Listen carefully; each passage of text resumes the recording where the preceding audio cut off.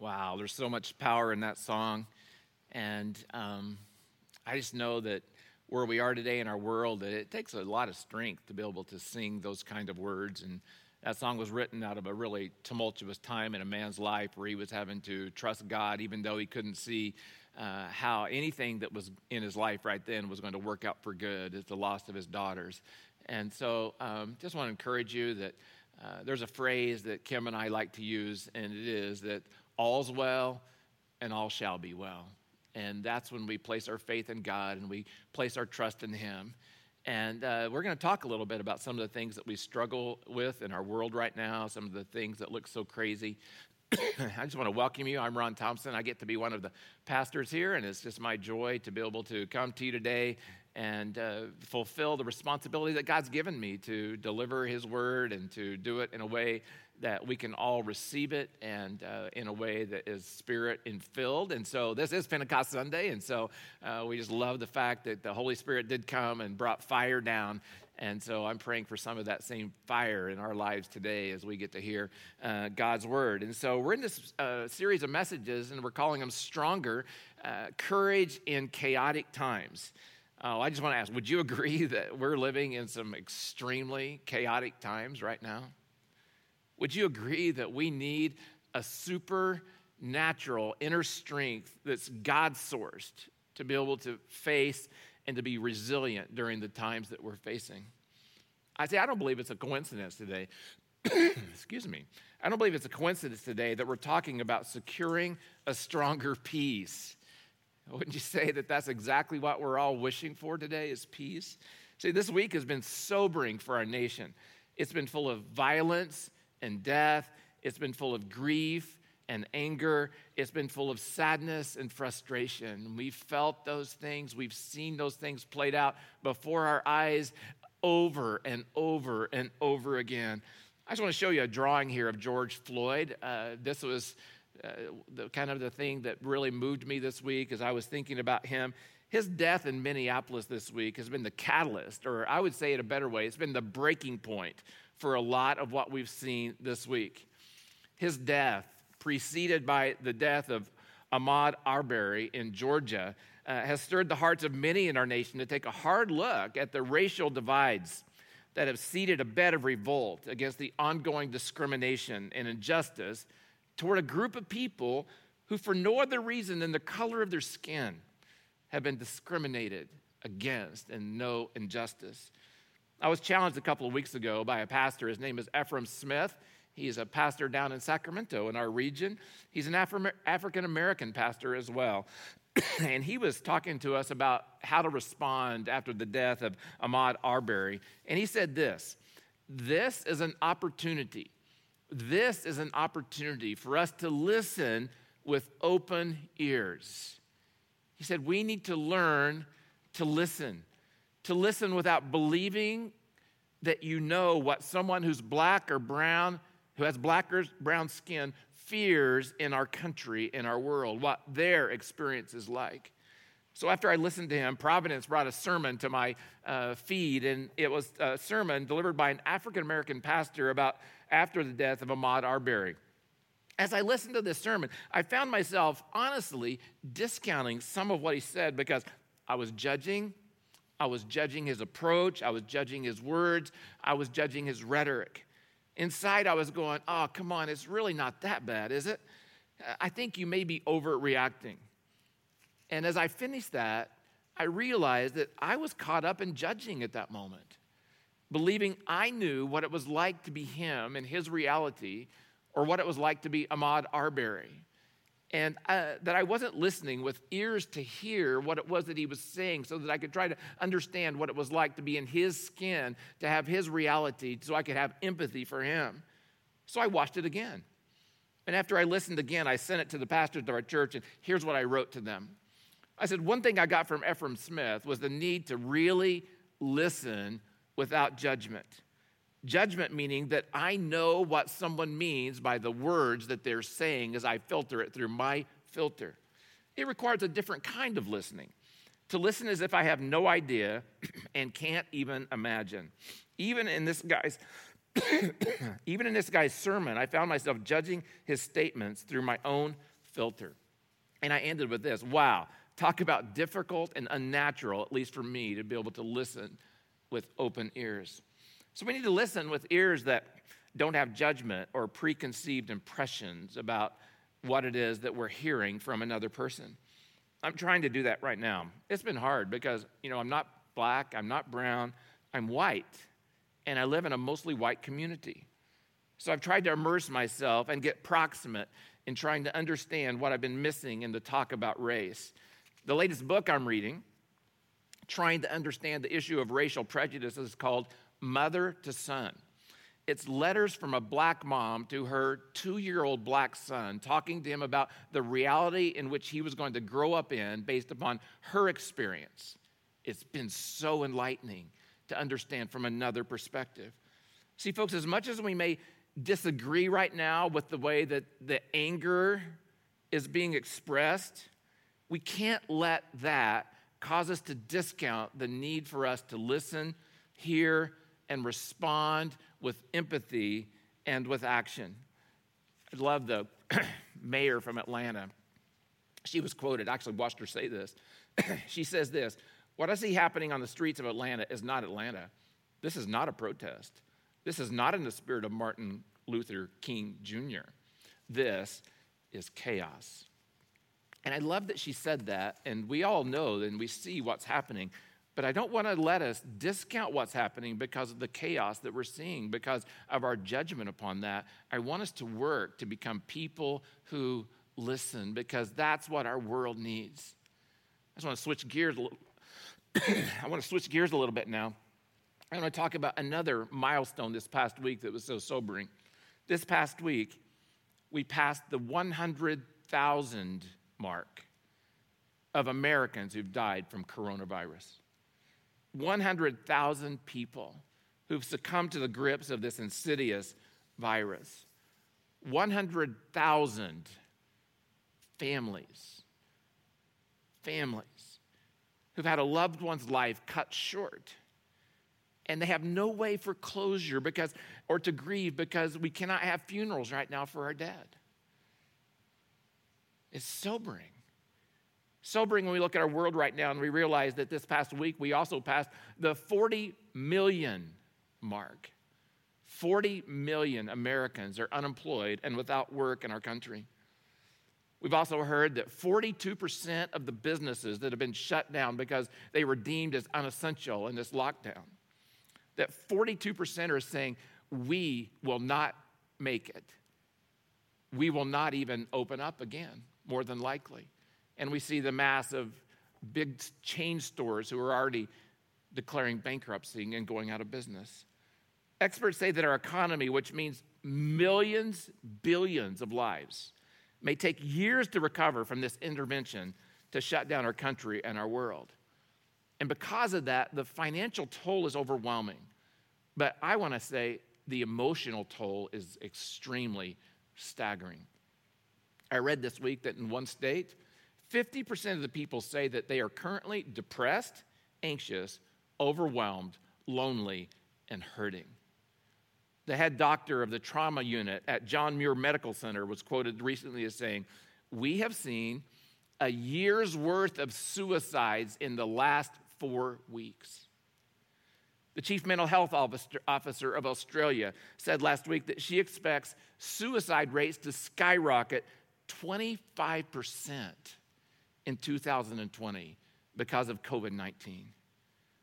Folks, people are desperate, and people are dying from suicide, drug and alcohol abuse, and from despair. You see it in our children. You see our children are scared, confused, and sad as they are facing the loss of dreams like graduations and other rites of passage. So as you look at all of this, you look at race and racism, you look at coronavirus and all that we faced there from COVID-19, you look at the anxiety and fear and depression and suicide in our land, you look at the despair and the depression and loneliness that people are fearing. When you look at that, it seems like if you were to look at that and you look at the economic things piled on as well, that America seems to be on the brink of collapse, right? Something has to change. Because we realize that the things we thought would bring fulfillment, happiness, joy, peace, and meaning, they are all being stripped away one by one. It seems like we're on the brink of disaster. Well, that is one way to look at it. That really is one way. But I believe there's also another way, and that's what I can talk about today, because the power of Pentecost, the power of God's Holy Spirit coming into this world.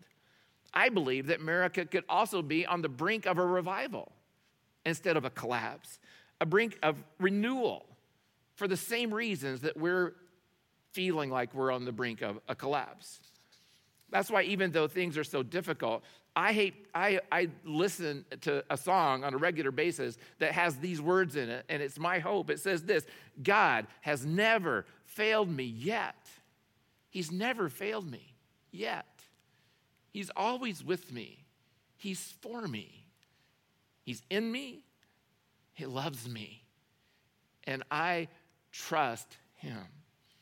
Folks, if there ever was a time when America needed the church, it's now.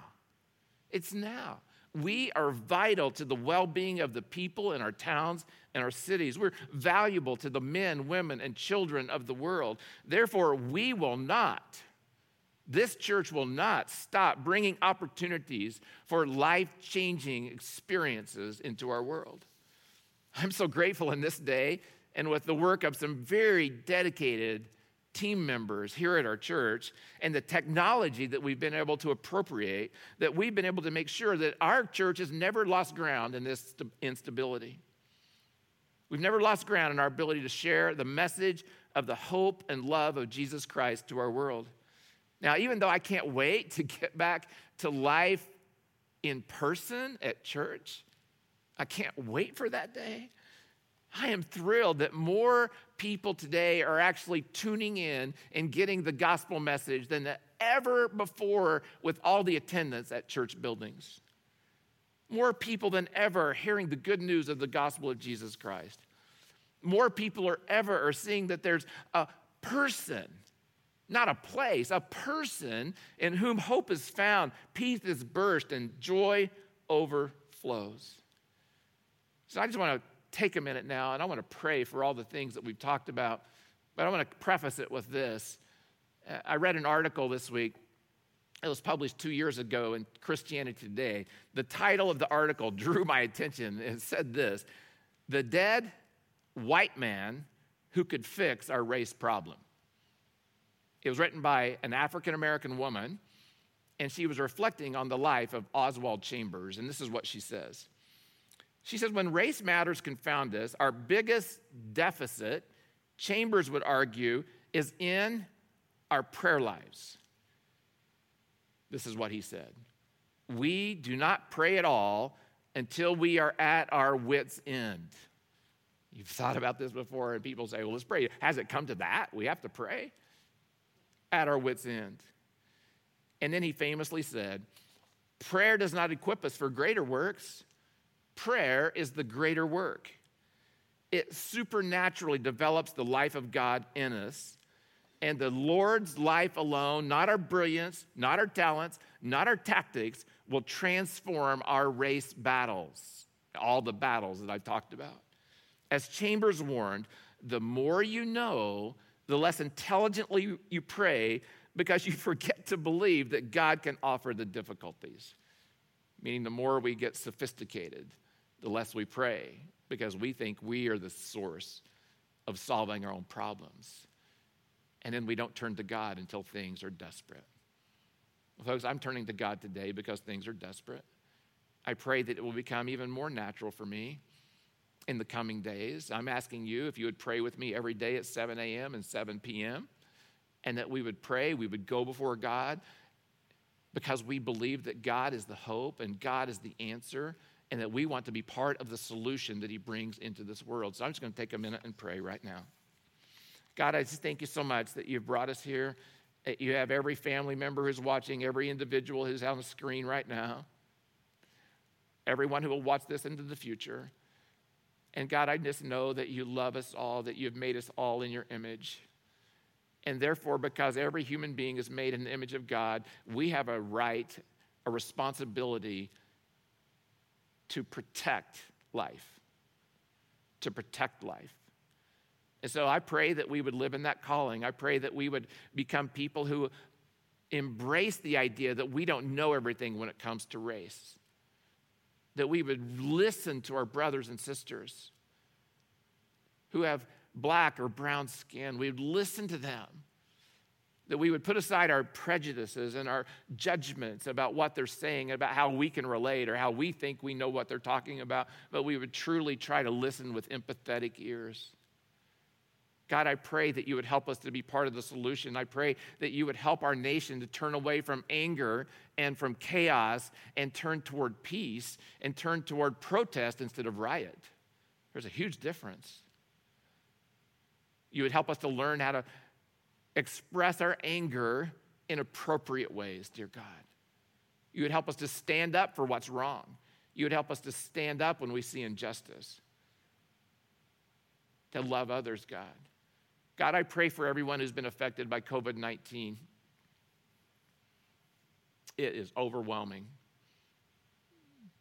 When we look at the unemployment rates, when we look at the business that will go out of business because of this, because of the tactics that were enforced upon us that we might flatten curves, when we look at the emotional difficulty that people are living with, the fragility of so many people, that suicide rates are predicted to climb by 25%. More suicides in 4 weeks than an entire year. Oh God, we pray for your mercy. We pray for your Holy Spirit. We pray that you would help every person to know and understand how valuable that they are in the Maker's eyes. God, I thank you so much for what you want to do through your church to express your love to everyone. And God, I want to pray for the families who have lost their loved ones to COVID or to racial prejudice or violence or injustice. I pray, dear God, that you would be with those families, that they would know that you are there. You would bring your church around them, that they would be able to experience your love. And now, God, I pray that you would help us to listen as we talk about your peace. It's in Jesus' name we pray. Amen. Well, folks, thanks so much for listening, and I pray that you will take what I've said and that God will use it in your life just as he's used it in my life as I've wrestled with this all week, all weekend, and I had a sleepless night even. Thinking about how I was going to express this to you in a way that I believe that God would be able to use it and that the Holy Spirit would be able to implant it into your heart and make a difference in you.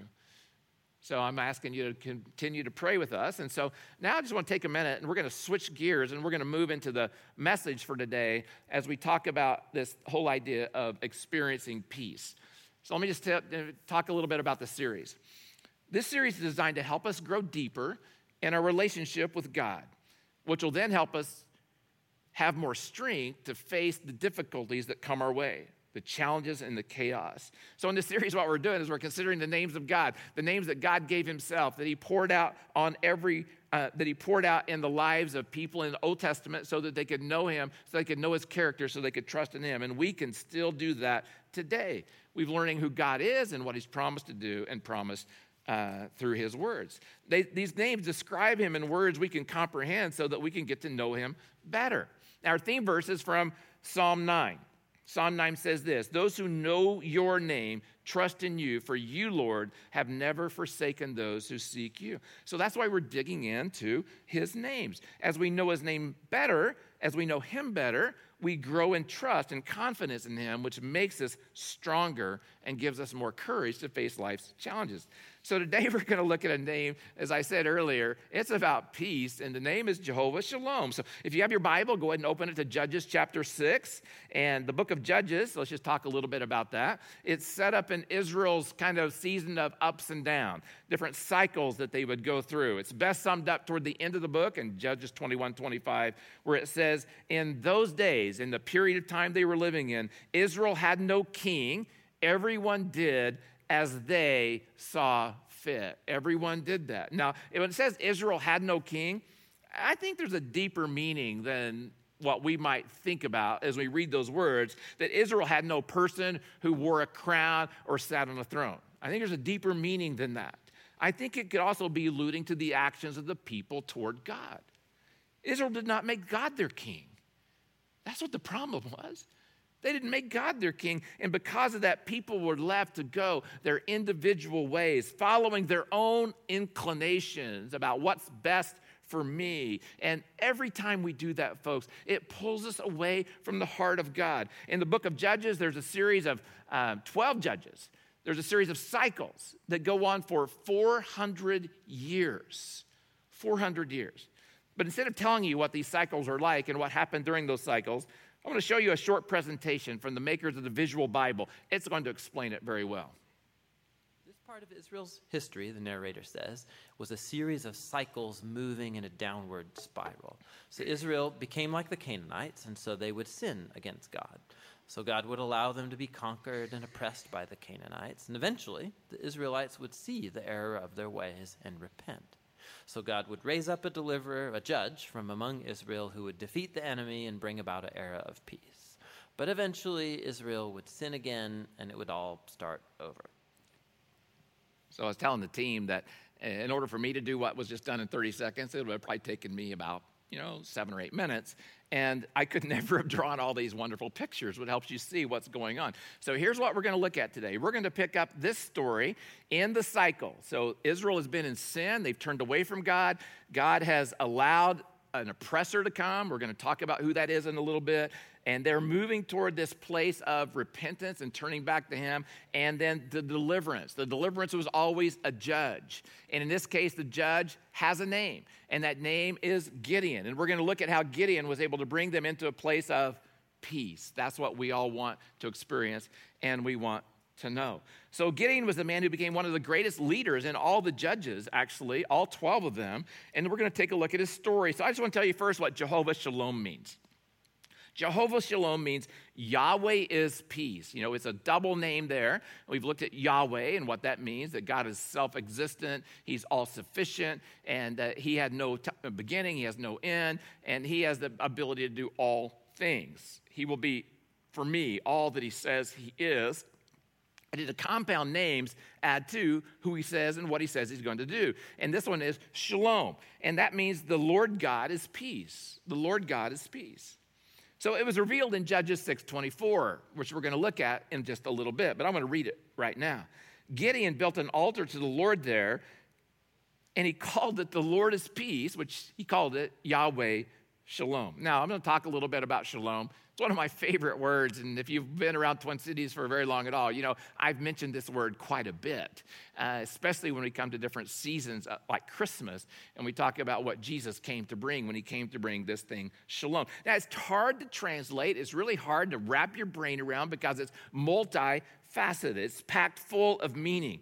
So when we think of shalom, we think it's so much more than the absence of war. We might think, well, that would be what shalom is.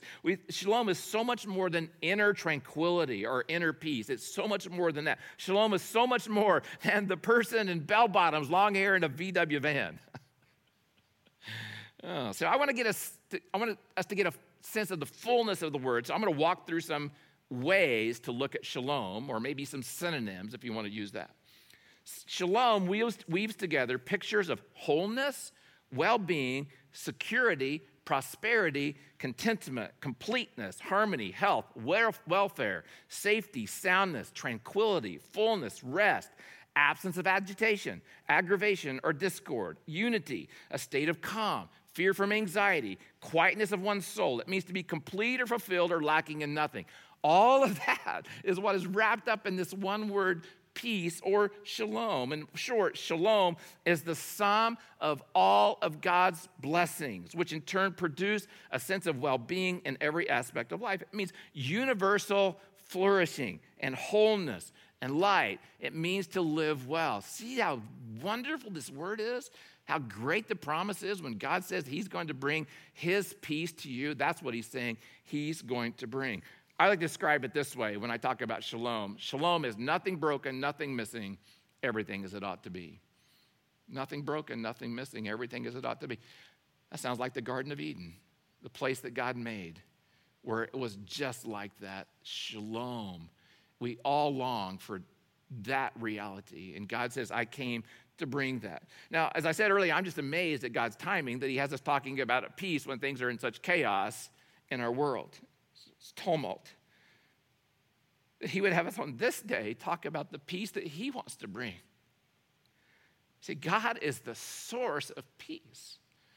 He's the hope. Jesus Christ is the hope of our world. And so if we want to know peace, we need to know God better.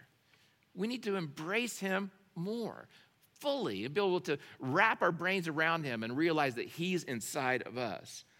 So we pick up the story. We realize that the people of God are in the part of the cycle where they find themselves oppressed, as I said. They turned away from God. And what that meant when it says that they had turned away from God, it means that they had turned to other gods. And some instances we've actually seen that they actually brought other gods into the temple. But it means that they started worshiping the gods of the nations around them. And the most common god was Baal. And the worship of Baal included some very immoral acts that they would bring into the temple, especially sexually or abuse of children or even sacrifice of children. And so that's what they were doing, and that's what they would get into that cycle. And God would say, you know what? You're my people. I can't let you live that way because this is hurting you and your relationship with me and the world. And so he would allow oppression. And the Midianites are the nation that he allows to come against his people here. So God has allowed them to rise up against his people. They're identified as being so numerous as locusts in the field. I don't know if you've seen the video or pictures of locusts in East Africa right now and during this season. It's not a pretty sight. They're just everywhere. And they're saying they were as numerous as that. But they were not just locusts. They were marauders who rode camels. So you can imagine, they were riding through camels as they did their, marauding as they would go on their raids. Camels were their warfare transportation. So each year at harvest time, or each season at harvest time, they would go on pillaging raids to steal the crops grown by the Israelite people. In the process, they would pillage, they would rape women, they would take prisoners as slaves, and they would wreak mayhem. Israel was very demoralized because of this. It had been going on for 7 years, and so they cried out to God for help, and God answered their prayers. And so that's where we pick up our story today, and it's a story about a man named Gideon. So we come over to Gideon. We find Gideon, and he's a farmer, and it says in Judges 6, it says that he was tossing wheat. So he would have wheat on a blanket that he's harvested, and he would, typical way that they would get the shaft, the shell off the outside of the wheat so that they can process the wheat, is that they would take it up on a hillside, and that they would put it on a blanket, and then they would toss it into the air, and as they tossed it, the shaft would kind of blow away. Hopefully there was some wind. If not, it would just kind of settle away from the wheat, because it was heavier. And so that's what he's actually doing, and we find him in a wine press. And we're going to talk more about what that means in just a little bit. And it was right then that an angel of the Lord appeared to him with a message calling from God. So I think it's going to help us now, just if we take a break in the story, if we can identify with Gideon. Right now, he's just a guy in a wine press. In another time, in another place. He's a farmer. That's not us. He's shaking his wheat. That's not us. But there's some things about Gideon that are just like us. And I want to talk about that because here's how Gideon had lost his peace. And this is how you and I can lose our peace as well. And so I would say it this way. Like Gideon, first, we need God's peace when we're discouraged. We need God's peace when we're discouraged. This is what it says in verse 11. The angel of the Lord came and sat down under the oak in Ophrah that belonged to Joash the Abiezrite, where his son Gideon was threshing wheat in a winepress to keep it from the Midianites. So the people of God were under this great oppression. They were discouraged about what was going on. They had tried to figure out how to live life so that they wouldn't get their crops stolen. And that's exactly what he was trying to do. So he's instead of on a hillside shaking his wheat on a blanket, he's in a wine press, and a wine press would be underground, and so it would be a wall, and then it would be a hole, and so he's in a hole, and he's trying to shake his wheat. Can you imagine? It's not going to get the chaff off very easily. It's going to take a lot longer, and it's going to be a lot more difficult, but that's how they were able to make things work so that they could try to save their crops from the Midianites. And so it's a time and season of great discouragement, great discouragement. So imagine how being underneath this oppression for so long had caused them to be so discouraged. And I think that's something we can all relate to. We can all relate to things not going our way. We can all relate to circumstances that we're facing that are difficult and complicated. And some of those circumstances and difficulties have been going on for quite some time for many of us. Quite some time. And we can find ourselves so discouraged that we end up wondering where God is. And that's the second idea is this. Like Gideon, we need God's peace when we're disappointed. We need God's peace when we're disappointed. This is what it says in Judges 6:13. It says, "Pardon me, my Lord." And notice that that's in lowercase. So it's Lord in lowercase. And what that means is the word Adonai. Remember, we've had that word Adonai. When it refers to God, it's capital L. When it refers to a human ruler or master, it's lowercase l. So we know that that's the word Adonai right here. "My Lord, sir," Gideon replied, "but if the Lord is with us, why has all this happened to us? Where are all his wonders that our ancestors told us about when they said, 'Did not the Lord bring us up out of Egypt?' But now the Lord has abandoned us and given us into the hand of Midian." They were disappointed. Why has all this happened? Where are all the wonders? We want the God of old. You want the God of our ancestors. And what they were expressing here is they were expressing their absolute disappointment in God. In God. Feeling like God had abandoned them, or that somehow God had not kept his part of a bargain with them that we would find in the covenant of the day. They were feeling that way. Now, I don't know about you, but I feel that way, and I have felt that way, is that you go through life, you hear that this is who God is like, and then you find yourself in a reality that's different than you thought what God was saying, and you are disappointed in him. I read a book, 1991. It was called Disappointment with God, and it talked about the idea of understanding that God does not work in the ways that we think he should. God works in the way that is for our best. And sometimes when we're in those places, it's easy for us to turn our eyes into the way we want things to be, and we end up being disappointed in him. Now, what I think is interesting here, there's no mention of anyone taking responsibility for where they're at and what's going on. No mention at all that they have disobeyed God and that they've sinned against him. There's no mention of what they have done. At this point, it's all God's fault. Everything that's happening is God's fault. Gideon and his people didn't see how they were the ones who were responsible for their circumstances. We need God's peace, folks, when we're disappointed. Number 3, like Gideon, we need God's peace when we're doubtful. When we're doubtful. And so we find this inside Gideon right now as he's being called to go be the one who would deliver his people. And so this is what it says in Judges 6:15. "Pardon me, my Lord," Adonai again, "but how can I save Israel?" And he goes into this litany of ways in which he realizes that he's not capable, and so he has doubts in his own ability. "My clan is the weakest in Manasseh, and I am the weakest of my family." So we're the runts, and I'm the runt of the runts. And what can I possibly do? And so he was placing all of his hope in his own ability and not in what God had told him he was going to do. See, because of Gideon's view of his circumstances and his discouragement, and because of God's seeming absence and his disappointment, Gideon doubted at this point God's goodness for him and his people. I loved it when we sang that song today about the goodness of God. The goodness of God chasing us down. The goodness of God coming after us. God loves us, and he wants us to know that. But when we put our eyes onto our circumstances and our situation, when we put our eyes onto what we have and our ability to change our reality, we can get doubtful as well. We can turn our eyes inside onto ourselves. So feeling that you're on your own, though, it creates tremendous fear. When you feel like you're on your own and it's all up to you to make things happen. To feel your life is over, that you have no purpose, creates tremendous stress. So in the middle of all these insecurities that are going on, discouragement, disappointment, and doubt, God enters into this situation and he says, I'm going to use you. I'm going to empower you to bring peace to my people, to bring me to my people. So let's learn how you and I can do the same things Gideon did, and we can learn from this how we can bring peace into our lives as well. First idea is this: I need to focus on God's perspective. I need to focus on God's perspective. See, we need to remember, folks, we just can't always see what God's doing. We have to remember all the time the phrase that God's God and I'm not. And I'm not able to see what it is that he's doing.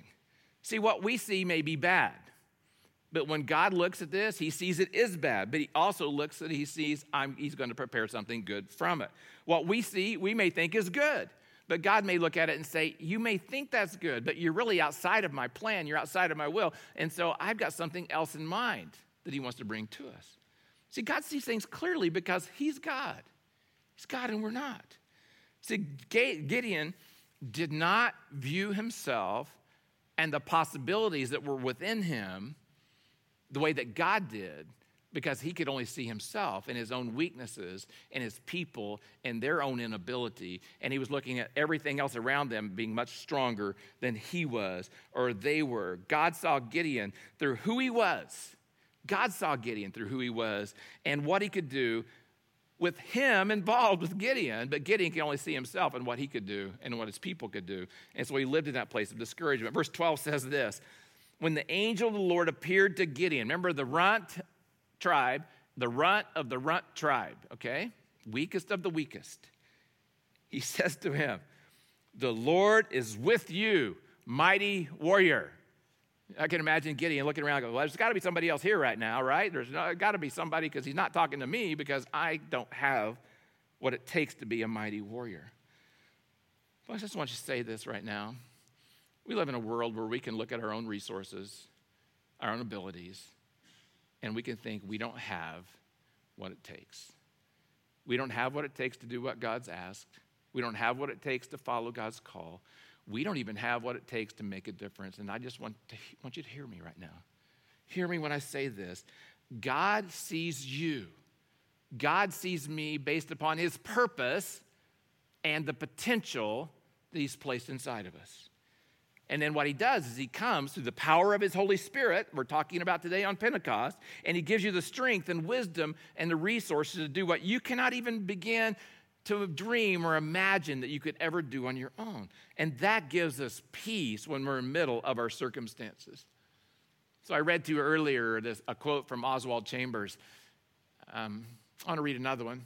And this is from his devotional called My Utmost for His Highest. And it's a daily devotional. This is April 14. No power on earth or in hell can conquer the Spirit of God living within the human spirit. It creates an inner invincibility. What a strong phrase. Inner invincibility. Can you see yourself that way? Invincible? Not outwardly, with machismo, but inwardly, where you know that you are strong and that nothing that comes against you, nothing can come against you, can harm you. Because you are God's beloved child. You are in the arms of Jehovah Shalom. And so when we know him, we can realize that he creates inside of us this inner invincibility. And that leads us to then want to live in a reality where we're trusting him. And we go through our life trusting his perspective, not the messages we're hearing from those around us or the messages we're hearing from our past about what we can and can't do, but we're listening to God and what he says. Next, if I'm going to stay calm in chaos, I must focus on God's presence. I need to focus on his presence. I know right now, those of you who've been here a long time at Twin Cities, you're going, Ron, you talk about this about every week.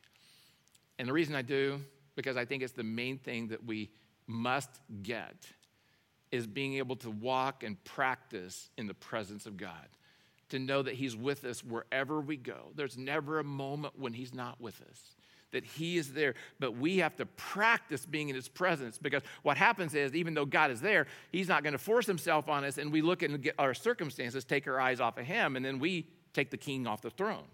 And we start to move in and doing things in our own way.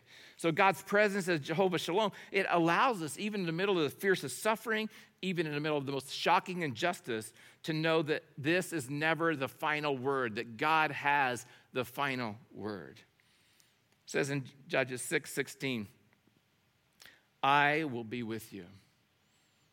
I will be with you. That was God's promise to Gideon.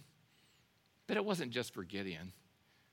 When you look at the story of the Bible from cover to cover, that's God's promise to every one of his people.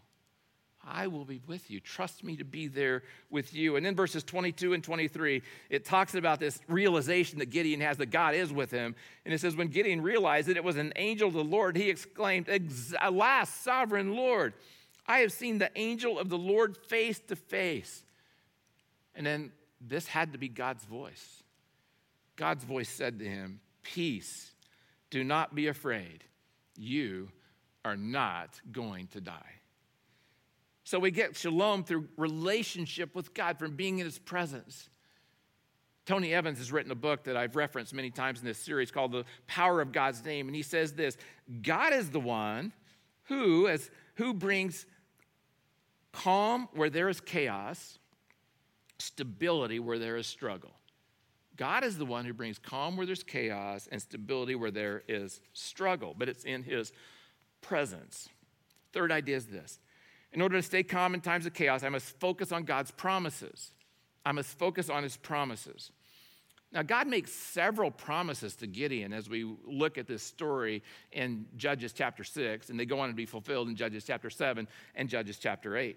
And one promise he made, you will be more than you believe you will be. You will be more than you believe you will be, and it's not going to be based on your power. It's not going to be based on your ability. It's not going to be based on your resources. God says you will be more than you believe you can be because of me, God says. It's a promise he made to Gideon, and I believe that we can infer it's a promise made for us as well. 2, he says, I'm going to use you to deliver my people from the Midianites. I'm going to use you to deliver my people from the Midianites. I just want to ask, what do you think God's called you to do? There's a place where people are in oppression, a place where people are suffering injustice, a place where people are going through underneath the emotional heaviness of mental health issues and depression. What is it that God's called you to do? Where has God called you to reach out? Where has God called you to bring his love? And I just want you to know, folks, God has called every one of us, every single one of us, to bring his love to our world, to bring his message of love and of Jesus Christ and his love to our world. And there's a possibility for everyone to be delivered from the sin in which they live in. And 3, God gave him a promise that he would be strengthened, that he would be able to do what he was called to do by just the fact that he would be with him. He would be with him, and he's going to deliver him, and he's going to deliver him into a time of peace. Judges 6:14 says this, the Lord turned to him and said, okay, go in the strength you have and save the Israelites out of Midian's hand. Am I not sending you? I love this verse, and I use this verse so many times in my own life. Every single week before I speak, I allow myself to be before God in his presence. It's usually right before I come to the moment where I'm behind a podium or behind a table, or now behind the camera, in front of a camera. I come to this place and I say to God, God, I need you. And I just listened for his words, and it's this, go in the strength that you have. Go in the strength that you have. Folks, he's not saying to me, Ron, you're pretty awesome. He's saying to me, Ron, I'm awesome. Go in my strength. Trust me. And that's what's so beautiful about Pentecost Sunday, folks, is that the Holy Spirit came to live inside every person who's in Jesus Christ. And every one of us, God would say, I've placed all you need inside of you. Trust me, and walk with me. And so when we do that, then we can have a peace that passes all understanding. We can have a peace that says in circumstances that are so difficult, it is well. It is well with my soul. Because even though I hate where I am, I trust God that he's with me and he will carry me through.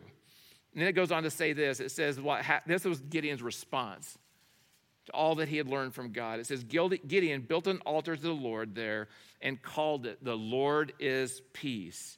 To this day it stands in Ophrah of the Abiezrites. See, that's Jehovah Shalom.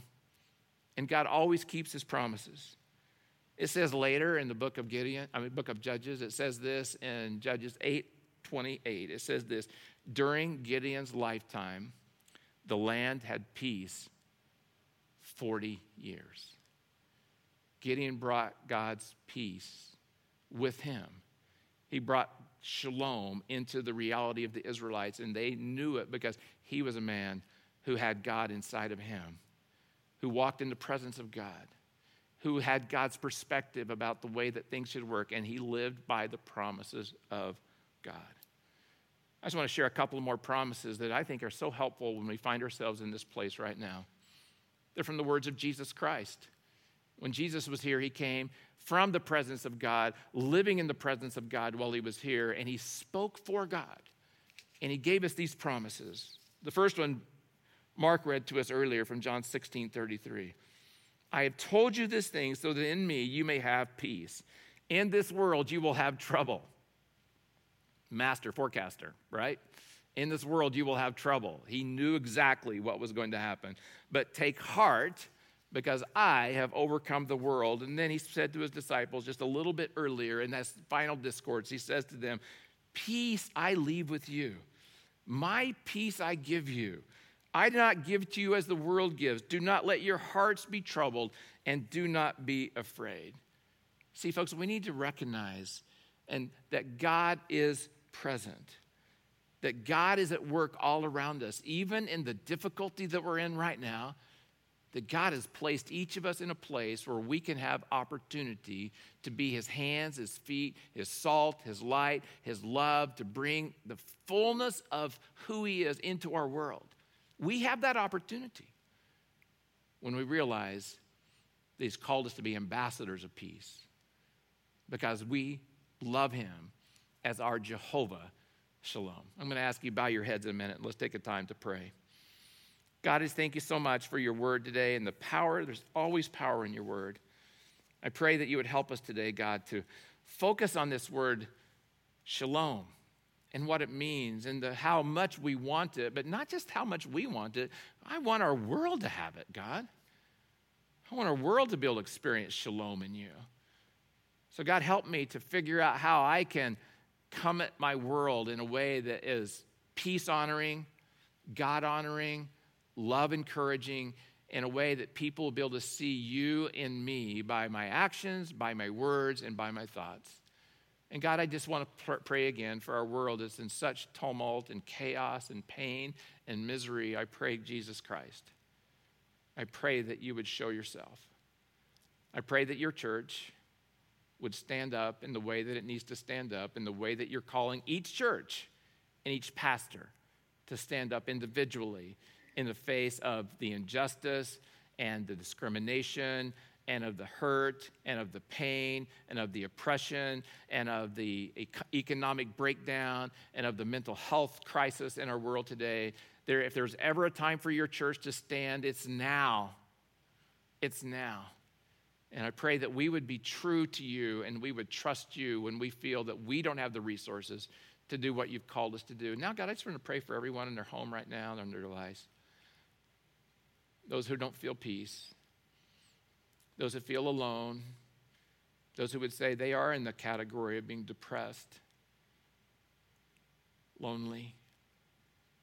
Those who are looking at our world right now and they're frustrated and they're angry about what they're seeing, at the anger that's being expressed. I pray that you would help us to know, God, how we can step forward in a way that we're part of the solution and we're not causes of problem. Help us to be the solution bringers to our world, to embrace you. And it's in your name we pray. Amen.